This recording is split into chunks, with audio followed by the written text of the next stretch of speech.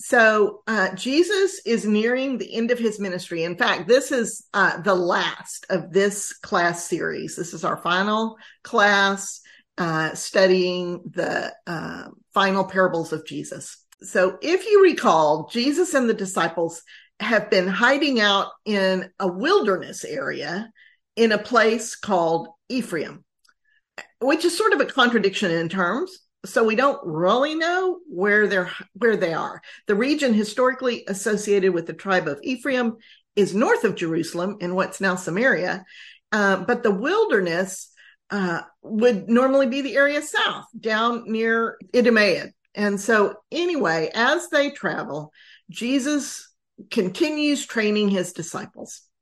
He's stuffing them with parables, trying to help them remember all of his important points.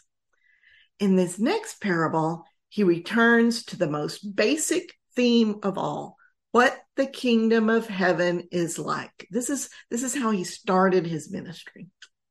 The kingdom of heaven, he says, is like a landowner who went out early in the morning to hire day laborers to work in his vineyard. He offers to pay them a full day's wage for their work. They agree and head off into the vineyard and start working. About 3 hours later, the landowner goes to the market again, sees a bunch of other laborers standing around doing nothing, so he tells them to go work in his vineyard as well. To this group, he says, I will pay you a fair wage. So off they go. The landowner does this every few hours throughout the day. Each time telling the workers he will pay them a fair wage. Finally, at 5 p.m., the landowner goes out one last time. And again, he finds day laborers standing around in the marketplace. He says, why have you been standing idle all day long? And they say, well, because no one hired us. So the landowner says, okay, you can go work in my vineyard too. About an hour later, the sun starts to go down. So the owner of the vineyard calls his foreman and says, okay, time to call the workers in and pay them. He says, but first call in the ones who came to work at 5 p.m. and pay them. Then call the ones that came at 3 p.m. and so on, all the way back to the ones I hired first. Now, I don't know if you've noticed already, but in classic Jesus style, the last are being paid first and the first are being paid last. Of course, all the workers, end up standing around waiting to be paid. And the foreman pays the workers who came in at 5 o'clock, a full day's wage, even though they worked only 1 hour. Now that really surprises the rest of the workers. You can imagine them looking at each other and thinking, yay, if those guys who only worked an hour get a full day's wage, then think how much more we'll get. But group by group, they get paid the same as all the rest of the workers. No matter what time each worker started, no matter whether they worked 1 hour or 12 hours, everyone gets paid a full day's wage. The workers who work the longest start grumbling against the landowner. Hey, how come those guys who only worked an hour get paid the same as us? We did most of the work and we worked through the heat of the day. But the landowner says to one of them, I have not wronged you, my friend. Didn't we agree to a full day's wage? Take what is yours and go. It is my will, my wish, my desire to give this last one the same wage I gave you. Or am I not permitted to do what I wish with what is mine? Or are you envious because I am generous? And Jesus says, this is the point. The last will be first, and the first will be last. But to me, the point actually seems to be even bigger than that. Yeah, we can see that the first will be last and will not be shorted at all. They will receive all that is theirs, and all that is theirs is exactly the same as what belongs to all of us. The people who got there the first and stayed the longest, they are receiving and being received into the kingdom of heaven, where the great storehouse of God belongs to us all. First and last get the same thing. We get all of it. This isn't pie where we each get a slice and we need to make sure our slice corresponds to the amount of our work or effort or time or gifting or goodness or even our faith. If any of us has even the tiniest bit of belief, no bigger than a mustard seed, we get it all. All of us get it all. Well, at this point, Jesus and his entourage have reached Jericho, east of Jerusalem. This next story is in all three of the synoptic gospels, and Matthew even has it in there twice, or at least he's recorded two very similar events in his gospel. Depending on which gospel you're reading, there are either two blind men by the side of the road or one blind man. In some versions, the blind man is named, in others, he's not. So I'm going to tell you kind of a mashup of the various versions. As always, it's not the particulars of the event that are important, but what Jesus says and does. Jesus and his disciples and the crowd following them are not quiet. This is a bunch of people and they're talking and you can't even imagine how much noise is happening here. Jericho is a major town, but no one can miss Jesus and his entourage. Hearing the noise, the two blind men by the side of the road ask, hey, what's going on? And when they hear that it's Jesus, the great healer, passing by, they start wailing and hollering to get his attention. One of them, named Bartimaeus, shouts, Jesus, son of David, have pity on me. Everyone shushes, telling him to be quiet. But the two blind men start shouting even louder, Lord, son of David, have pity on us. And of course, Jesus stops the parade to listen to these two blind beggars. Jesus never has anything more important to do, nor anywhere more pressing to be than to be with those who need healing. Jesus came to show us that God truly wants to heal us. That's why he's here. He always has times for this. Jesus asked the blind men, what is it you want me to do for you? I love how Jesus never assumes and how he leaves all the agency in their hands. This is kind of his pattern, isn't it?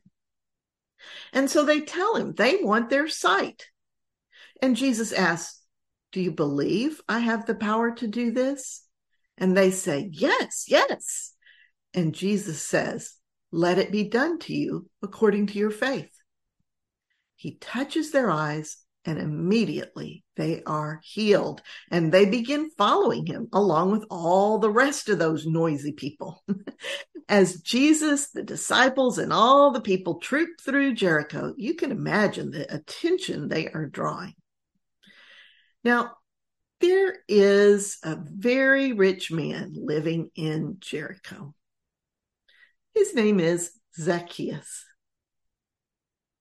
Now, Zacchaeus has not come by his riches honestly. You see, back then, the Romans required all sorts of taxes and tributes from the regions they had conquered. The Herods in the north and eastern parts of Palestine have to pay large tributes to Rome, which they, of course, collect from their subjects. Samaria and Judea in the southern parts where Jericho is operate under a slightly different system of Roman taxation. They pay taxes to various sorts of tax collectors who skim their bit off the top and then remit to Rome the totals required. This info is available from lots of sources, but I particularly appreciate an article about this by Alan Campbell in the fall 1986 issue of the Accounting Historian's Journal, which is a scholarly journal devoted to accounting historians. Who knew? My little accounting heart just pitter-pats at the thought of this. But anyway, it's actually a wealth of information. No pun intended. Anyway, according to Campbell, the people were subject to a water tax, a city tax, a tax on purchases, a road tax, a property tax, and an import-export tax, which is what we might call a customs tax, like when you come through, U.S. customs. It is this last sort of tax that Zacchaeus is responsible for collecting. These types of tax collectors have a special title. They're called publicans. As people import or export goods, they pay taxes to the publicans. And the publicans can charge whatever they figure they can get. It's whatever the market will bear. And the people have little way to protest because the publicans are backed by the authority of Rome. So people pay what is demanded of them, and the publicans skim off the excess for themselves. The system is a pyramid scheme of sorts, with the rank and file publicans having to pay a chief publican who would then skim some more off the top and remit the funds remaining to Rome. And guess who the chief publican is in Jericho? You got it. Our friend Zacchaeus.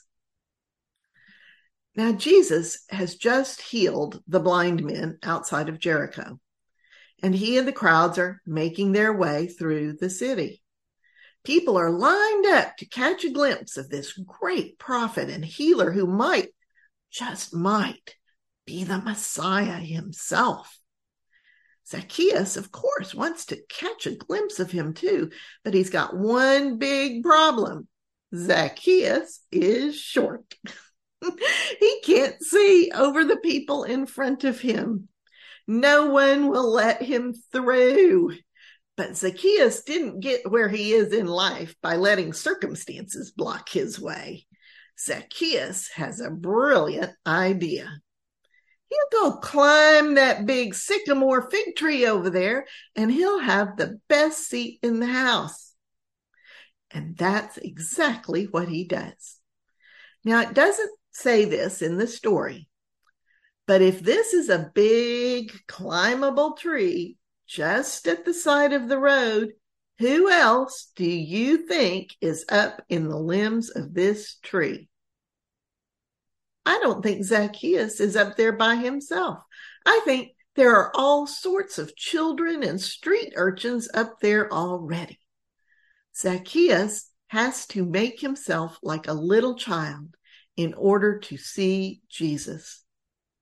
And that, as we all know, is exactly how you enter the kingdom of heaven. Well, sure enough, a few minutes later, here comes Jesus and all the disciples and all of his followers. But then the craziest thing happens. When Jesus gets to the big sycamore fig tree, he stops.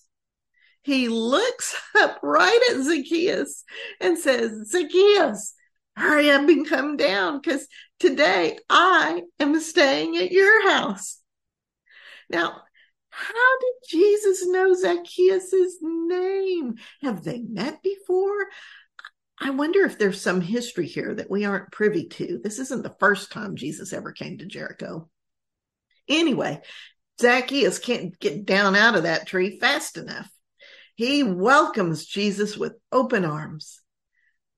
But all the people who know what a horrible man Zacchaeus is, all these people who have had their money extorted from them by him and his band of publicans, all these people who resent the opulence Zacchaeus lives in, cannot believe Jesus has chosen Zacchaeus out of all the people in town to stay with.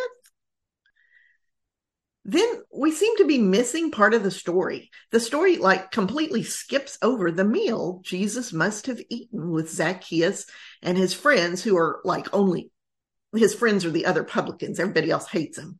So there is nothing about what Jesus must have said to them.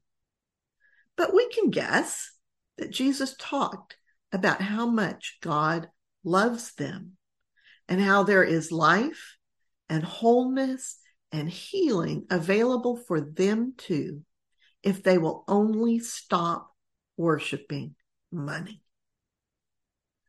When the story picks up again, Zacchaeus stands up and says, Lord, look, I now give half of all I have to the poor, and anyone I have defrauded, I will repay 4 times over. And Jesus says to Zacchaeus, today, salvation, which is a Greek word that literally means healing and wholeness. Today, salvation has come to this house because this man is also a son of Abraham. For the Son of Man came to search for, to heal, preserve, to rescue, to save that which had been utterly destroyed. Zacchaeus had been utterly destroyed by money.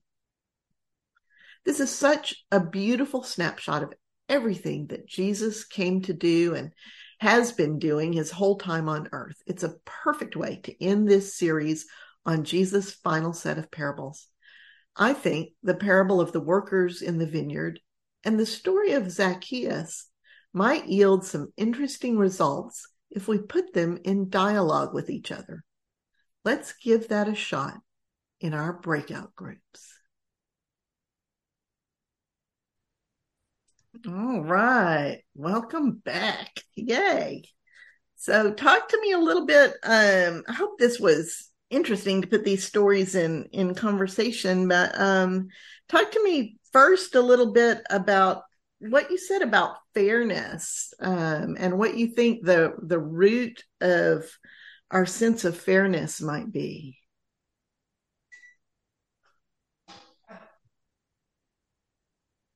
Or talk to me about anything else you want. I don't care. Where did y'all go with this? We didn't get very far because we were really trying to delineate justice and fairness. Are they synonymous? Are they different? How are they applied differently? Okay. So looking at the rest of it, I think we kind of touched on those topics, but we just never, in our discussion of that, we just didn't really get past justice and fairness. Gotcha. So tell me a little bit more about where you did get.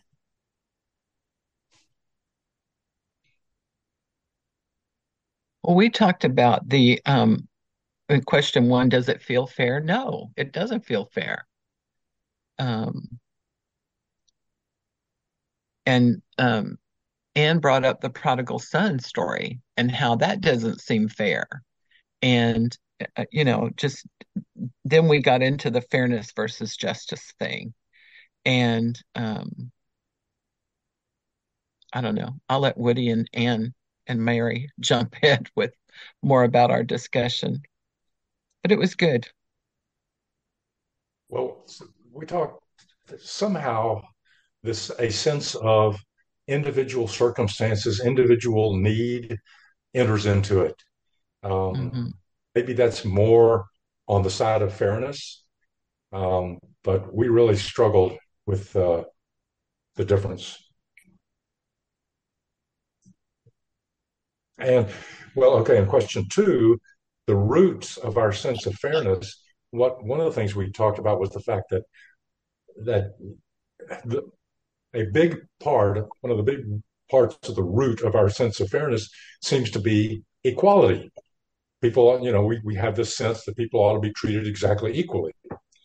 And that's not apparently what God's sense of justice is all about. And we had the opposite take. We had kind of a negative spin on it. We felt that possibly jealousy was part of a root of a fairness issue because you only claim that's not fair when you're comparing yourself to something else. So that's interesting. I'm going to throw in human nature, going back to a thousands of years old understanding of human nature that is in our scriptures. I think there's so much to take from Genesis and the story of Cain and Abel. You had 25% of the known population of the world turn out to be murderers. And why was there murder? Because there was jealousy. And I think that the author and whoever was telling that story over and over before it ever got written down are telling us a lot about human nature. Why in heaven's name, God, did you think that needed to be part of creation, or didn't anticipate what we would do with it? I'll throw that little heresy out there, but I think that what Jesus is telling us over and over and over again is we can't limit ourselves to our human nature. We can do better. When you know better, do better, kind of thing. So I saw a really interesting little quick video on Instagram yesterday by a young teacher, and my utter apologies to this darling, precious teacher because I don't remember her name. And if I went to Instagram, my Instagram would have seen that I saw it, and it will never appear on my feed again. So I'm just going to tell you what she did because I thought it was so powerful. But when she teaches younger children, and she says the first day of school, I ask if anybody has ever skinned their elbow. And of course, all the hands go up. And so she calls on somebody and says, well, tell me about how you skinned your elbow. And they tell their little story. And she gets out a Band-Aid. She gets out several Band-Aids. She gets out a Band-Aid and she puts it on their elbow. And she says, has anybody ever fell down and hit their head? And hands go up, more hands go up. And she calls on somebody to tell their story. And as soon as they're finished telling all about how they hit their head, she takes out a Band-Aid and puts it on their elbow. And then she says, has anybody ever skinned their knees? And every hand goes up. Well, tell me about when you skin your knees. And whenever they finish telling her about skinning their knees, she takes out another Band-Aid and goes and puts it on their elbow. And the idea that she's getting across is that everybody got a Band-Aid in exactly the same way, but not everybody got what they needed. Oh, That's great. That's wonderful. That is the difference between fairness and justice. That is the difference between how humans apply fairness and how God applies justice. And Martha. So that helped me kind of extend something that I was thinking about when you went through the workers in the field story. Mm-hmm.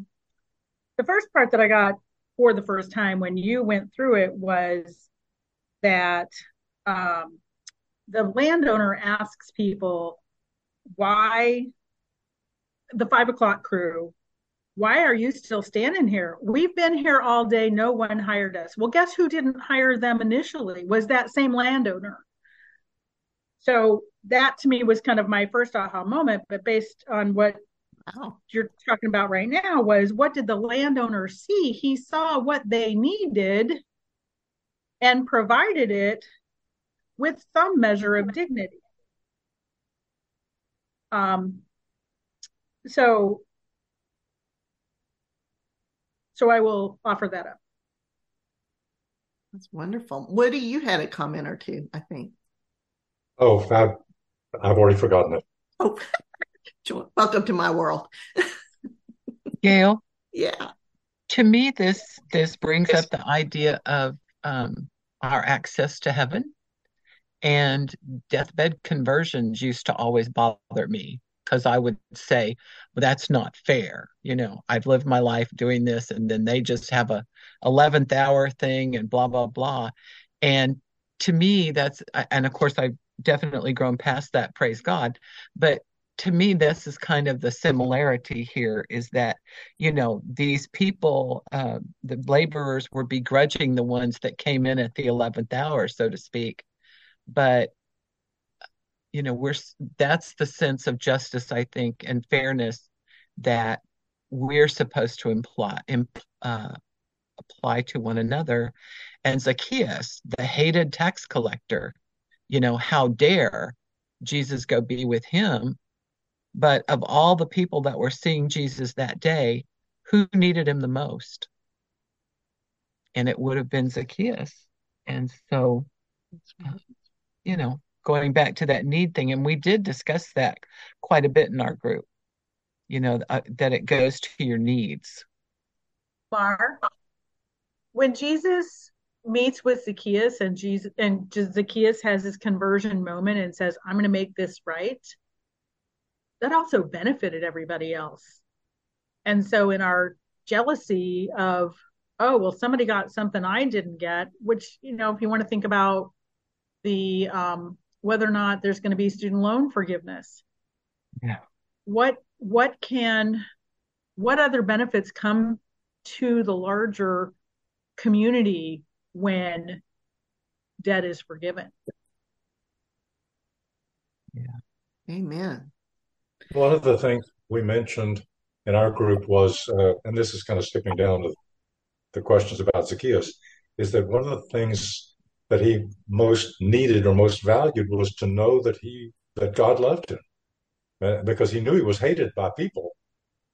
Yeah. And so he needed to know that God loved him. And as somebody said, after that dinner with Jesus, he would have had no doubt that God loved him. Being ostracized is the worst thing we can do to people. Mm-hmm. That is the worst thing. That's why even in prison, being in solitary, it's just the layers where we get down to where we reject and ostracize people. That's why I think the biggest thing that Jesus gave Zacchaeus is in that very last thing Jesus said. He said, this is a son of Abraham too. Yes. Yeah. And I want to go back to what Lumar said on those deathbed confessions, which is a great example. Like, wait a minute, right?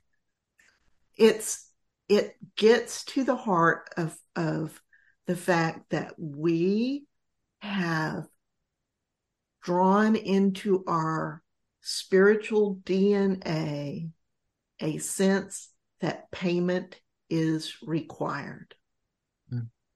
Yeah. Yeah. And Jesus says, nope. One of the most enlightening experiences that happened to me in this regard was when my daughter adopted those 3 children. The bio mom was a drug addict. The bio dad was a sex offender. And we were having a conversation one day about what awful parents they were and what a horrible situation the children came from. And later, as I was thinking about that conversation, it occurred to me that God loves them too, as much as he loves me. And boy, I didn't like facing that, but that was the truth. That is the truth. And no one is beyond redemption. No one is beyond God's love. And God's going to go out there and pursue redemption. It's not like, God's going to come get us. Right. You know? Joe. Well, I was just share when I used to teach, and it was theme and lesson. We'd sing the Itsy Bitsy Spider song, And I said, okay, it seems like a simple little rhyme, but what do we learn from that? And there's so many things that can be learned from Does that. everybody know that, the itsy bitsy spider climbs up the water spout, down comes the rain, down and comes rain and washes the the spider out. Up comes the sun, dries up all the rain, and the itsy bitsy spider climbs up that spout again. So there's so many lessons in that. And I just remember at some point in our church, and we taught the Zacchaeus was a wee little man song when the kids were younger. And then in high school, we talked about what does it mean. And we all kind of concluded that the story of Zacchaeus is like that itsy bitsy spider. There's so many lessons in this, from no one is beyond being saved. Jesus reminds us that he came here to save the lost, right? To don't be prejudiced. To find the lost, to heal and make us whole. Yeah. Yes. Watch your prejudices. Who we feel deserves and doesn't deserve something is a form of a prejudice. So there's just, for me, so many little lessons about Zacchaeus. But it also all kind of boils down to the, God asks us to follow him. Mm-hmm. And Zacchaeus did it. And that, I think, also asks us to trust. I think part of what underlies our sense of fairness is that's coming from a place of scarcity. Whereas justice comes from a place of abundance.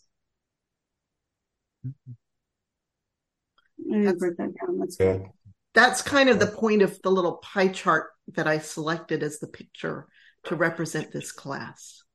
Fairness comes from a place of scarcity, but justice comes from a place of abundance.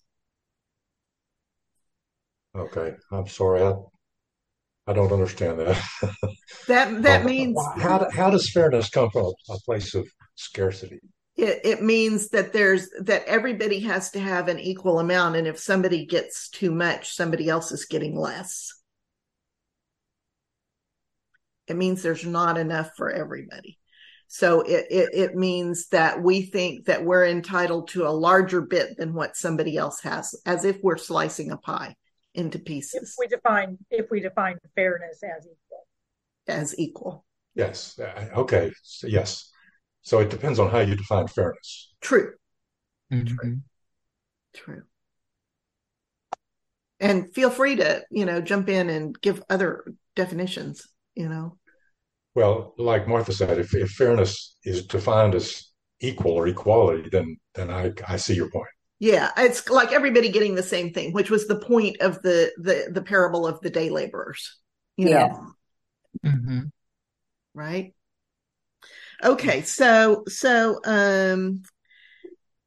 Zacchaeus, I wanted to talk a little bit about how Zacchaeus already had riches and money, and he was very important and all the things. Mm-hmm. But what was it that he needed so desperately that he had to go climb that tree to see Jesus about?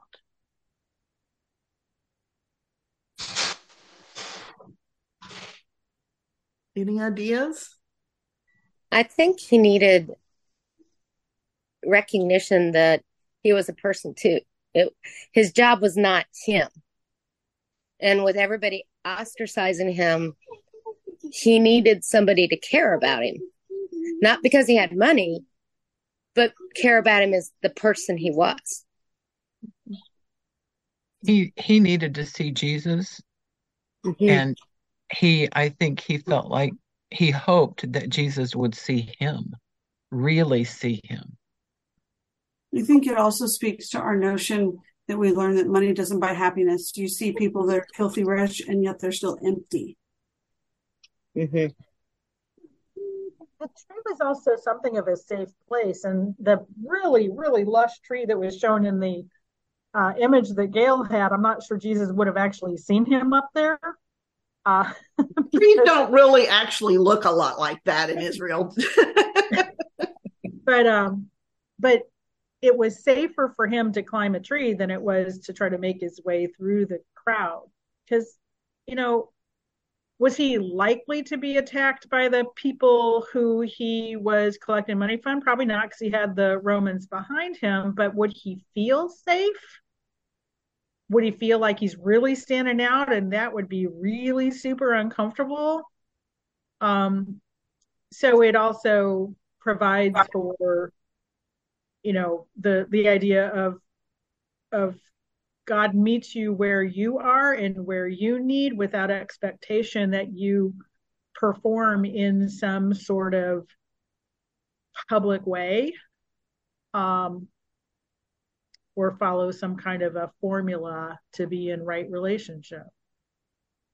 Mm-hmm. In the class, I think I talked about Zacchaeus, it being an image of being childlike, Mm-hmm. Ooh, that was big too. and entering the kingdom of heaven. But there's lots of ways we could look at this. I don't remember who it was that just now said that Zacchaeus, maybe Joe, it was, that Zacchaeus has perhaps reached the end of the joy that money could bring him, and discovered that it is empty.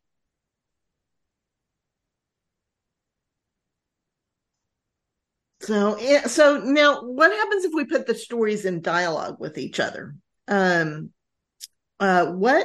can the story of the day laborers be talked to, and with the story of Zacchaeus? What was important about Zacchaeus's repayment of the people he cheated? I think that one of the things about him making it, I don't want to use the word atonement, but that's the only one that comes to mind right now, is he could make the people realize he changed.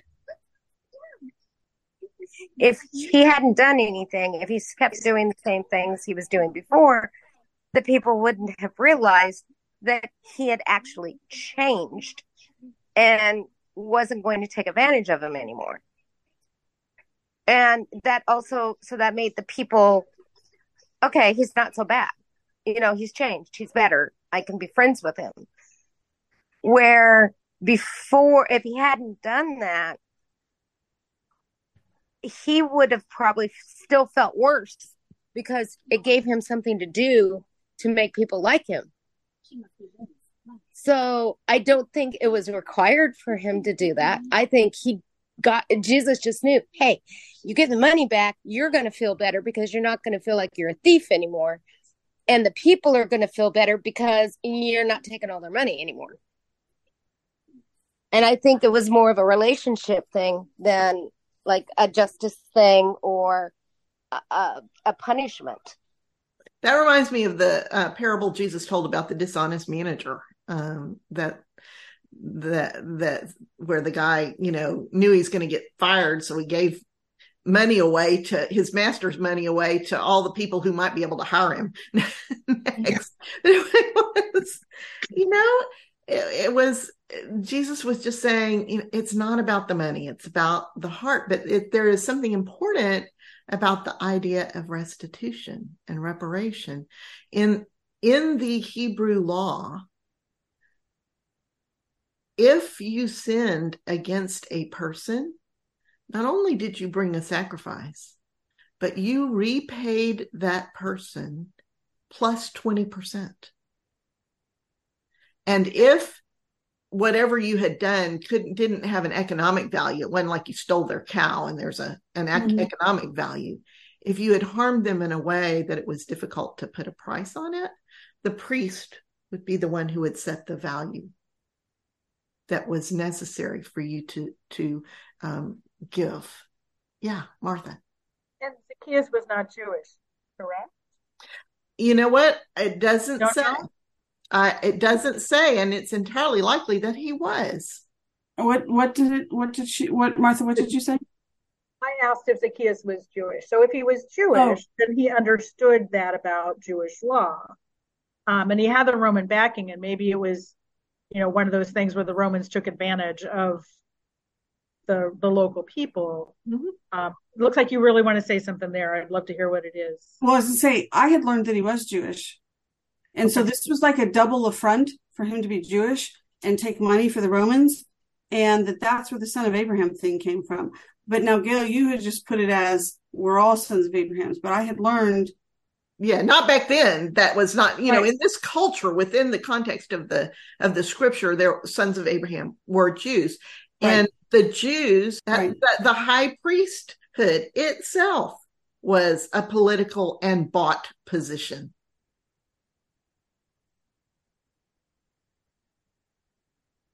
Gail, can I point out for a little bit of emphasis something that you said when Jesus healed the two blind men? He asked them what they wanted.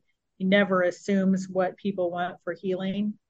I'm volunteering in a chaplain's office at a nursing home right now, and one of the big things that's very clear from the example set by the chaplain, and how I'm trying to do what I'm called to do there, is to never assume what somebody wants.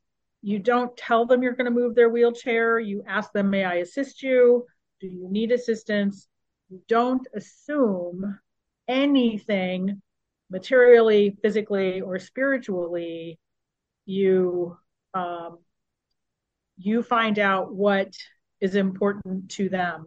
And if your presence is not what they want, you gracefully exit the room. Yeah. So it's just such a great example of pastoral care that applies in many ways, including, I had a friend who had another friend who lost a child from suicide.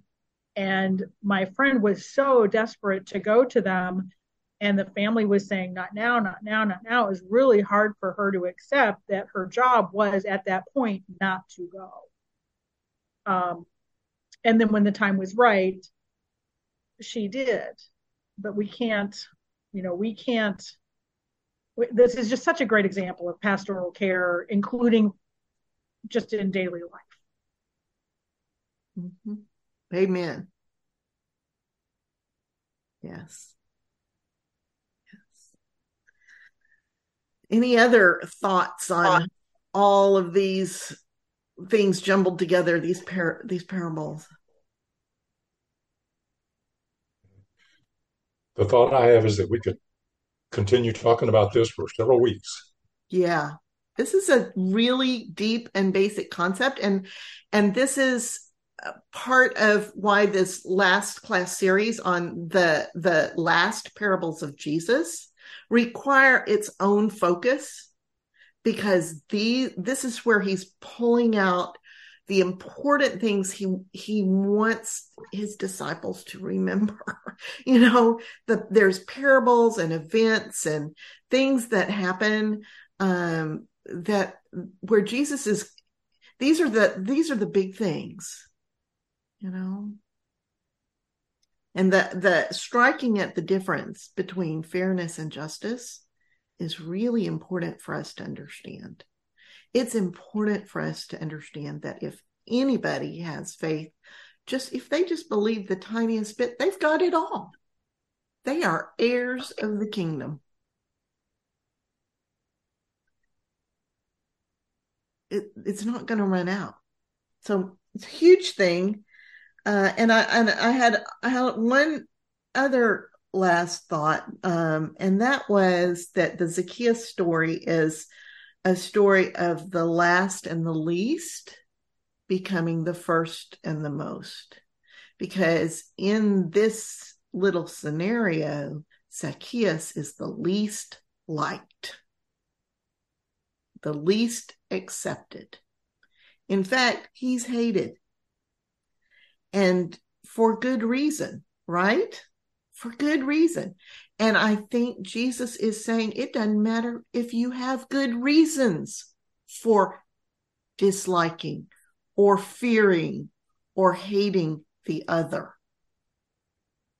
It doesn't matter if you have good reasons. The point is that we are to change so that we do not justify a lack of love and welcome based on our so-called good reasons.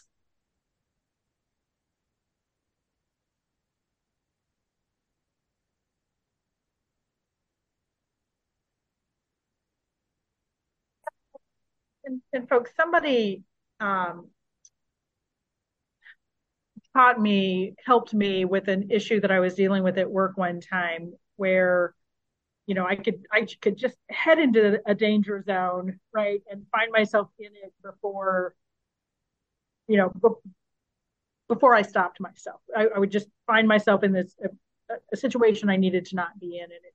And what this woman who worked with me said, what I want you to do is start to realize sooner and sooner that you're heading into that place, so that you have more opportunity to decide whether or not that's really what you're going to do, so that it's not an inevitable outcome. So if you can begin to recognize, and you can get it to something else to happen. And I think that one of the lessons here is, when we start to have those feelings rise up in us, if we can recognize sooner and sooner, what's my motivation here?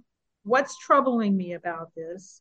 Is this about the kind of fairness and justice that is what Jesus intends? That we can move further back from the opportunity to find ourselves in a thinking, talking, behaving in a sinful way, in a way that does not respect dignity, does not provide what people need, that might be passing judgment. So, I think that, to me, this is one of the takeaways of this is, because we all feel when we blurt out that that's not fair, there's some serious feelings around that, right? So I offer that up. That's wonderful. That's wonderful. This is getting down kind of where the rubber hits the road in our souls around, is God enough for us? And can we keep focused on God and not worry about what everybody else is getting? Can we be simply standing at the storehouse of heaven, flinging everything we find out to everybody else?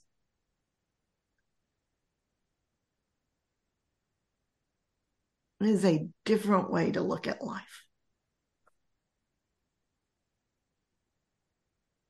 Anne? I'm having an issue, and Joella knows the background. I basically disowned some because of politics, some because of racism and hatred. And it's a hard thing to do. And I am that kind of draw the line in the sand person, but it takes a lot. It has to build. She's always been like the little backstabber person. And you give her an inch, she takes a friggin' mile, and just the whole hatred. And so I'm really having to figure out,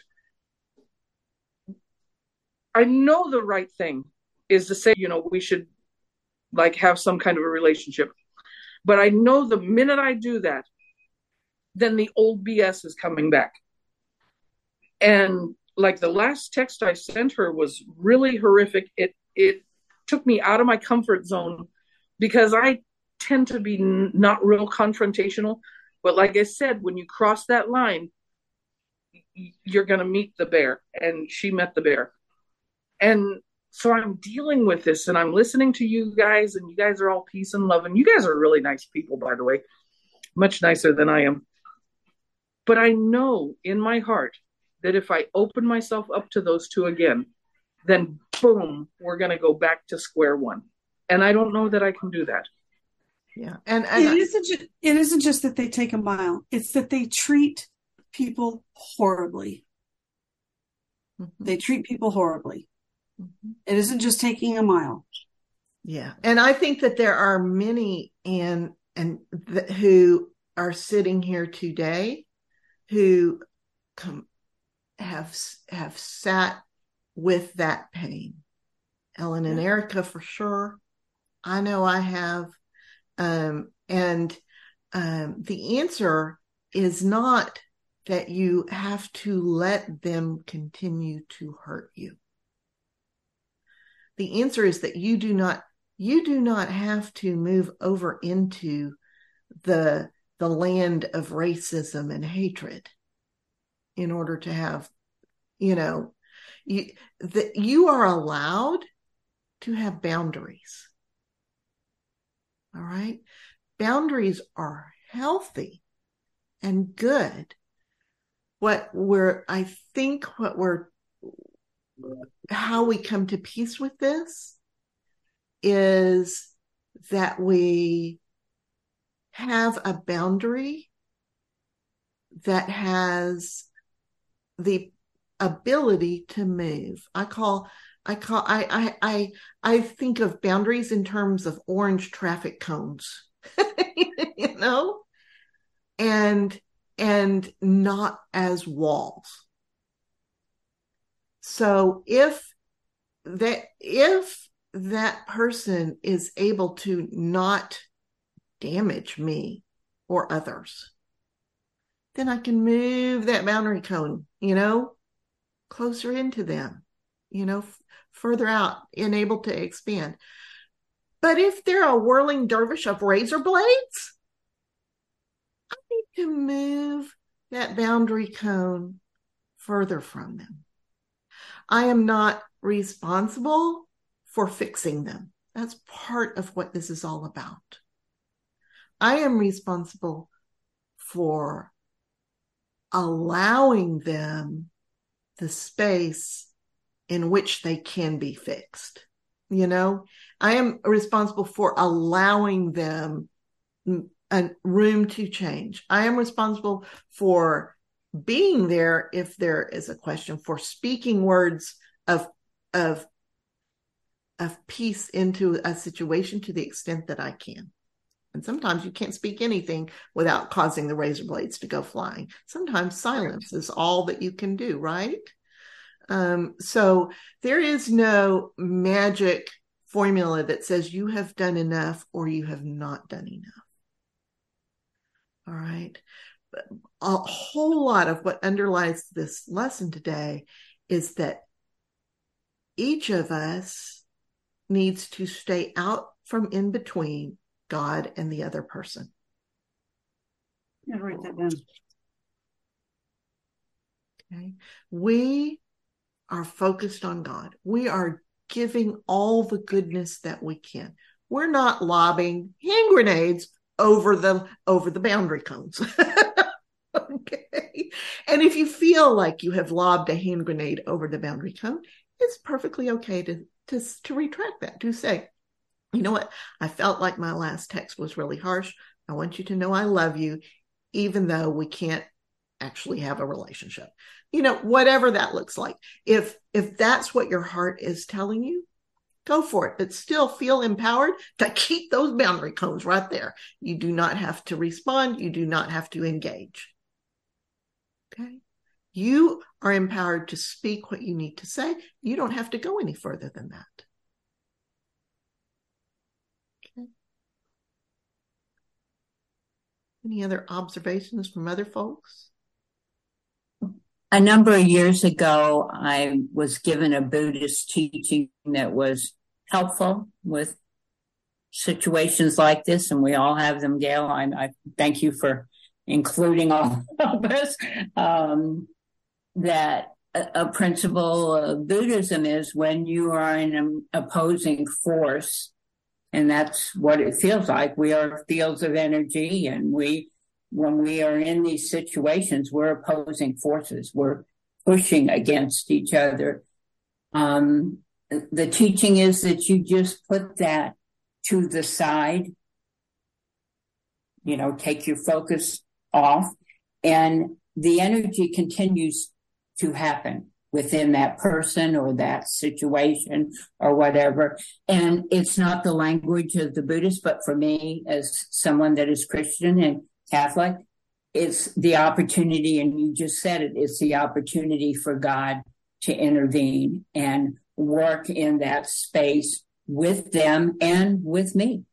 You know, the best case, I changed too, and I found that pretty simple, but helpful because I'd never heard it articulated that way. And I thought, yeah, it puts a mental picture in just to move it to the side. You don't take it totally out of your sight, your sphere, because these are people you love oftentimes, or people you work with that you care about. And I don't know if that's helpful or not, but I think, Gail, you kind of led that conversation for me to think about that. And I do want to say one thing. This has been on my heart all week. I love Pentecost. I love the message of Pentecost. And last week in this group, we came together as a group once again and learned from the teacher. Thank you, Gail. You opened our minds to so much, and the richness that came out of that. And I won't name specifics because I do honor the sacredness and trust of our groups. What happens here stays here. I believe that. But each of us, and some so beautifully, changed me by their vulnerability and their honesty. And to me, it was a Pentecost moment because we came with different voices. We all come from a different background. I learn that every time I am with you, and I thank you for that. My journey is enriched because you don't think exactly like I do. That's the beauty of inclusion. And it was a sacred time. It always is good. But last week, I don't know how anybody else felt about it, but the vulnerability that people offered and the honesty. I'm a Broadway person. You're going to hear this from me many times. I love Wicked because I have known you. I have been changed for good. And Gail, you led us into that sacred space and gave us a place to explore that. And there was conversion for me. I have a feeling for some others it was the same shared experience. And I just wanted to say thank you. I have carried that all week. And that's to me what community is about. We leave each other and we go back to our lives. But when you've been left with something that you can hold in your heart for a whole week and reflect on it and be changed because of it, that is God in our midst, in my language. That is the Spirit alive and well. It is the tongues of fire. It is us understanding each other. And I thank you for that. Well said, Mary. Well said. Thank you. It was special last week, and I carried it in my heart too. And this week has been special too. Yes. And we talk about real things in here. Yes. And yes. And the little 30 minutes that I do is just the platform from which we dive into the pool of the Holy Spirit. So that's it for this week, unless there's other comments. Yeah, I'm just going to set the record straight for Ann McEnroe. That if I had to make a list of the kindest people I know and people who've changed the world for the best, oh my God, how many get called? You'd be in the top 3. Accept that, Ann. Yeah. Accept that. So I just don't want anybody else to be fooled by her saying she's not nice, because that's not true. Thank you all. And so as we go, I do want to say goodbye, and I would like you to stay on just a minute because I have a question I need to ask you. All right. Thank you. Bye. Thank you. Love you. Love you too.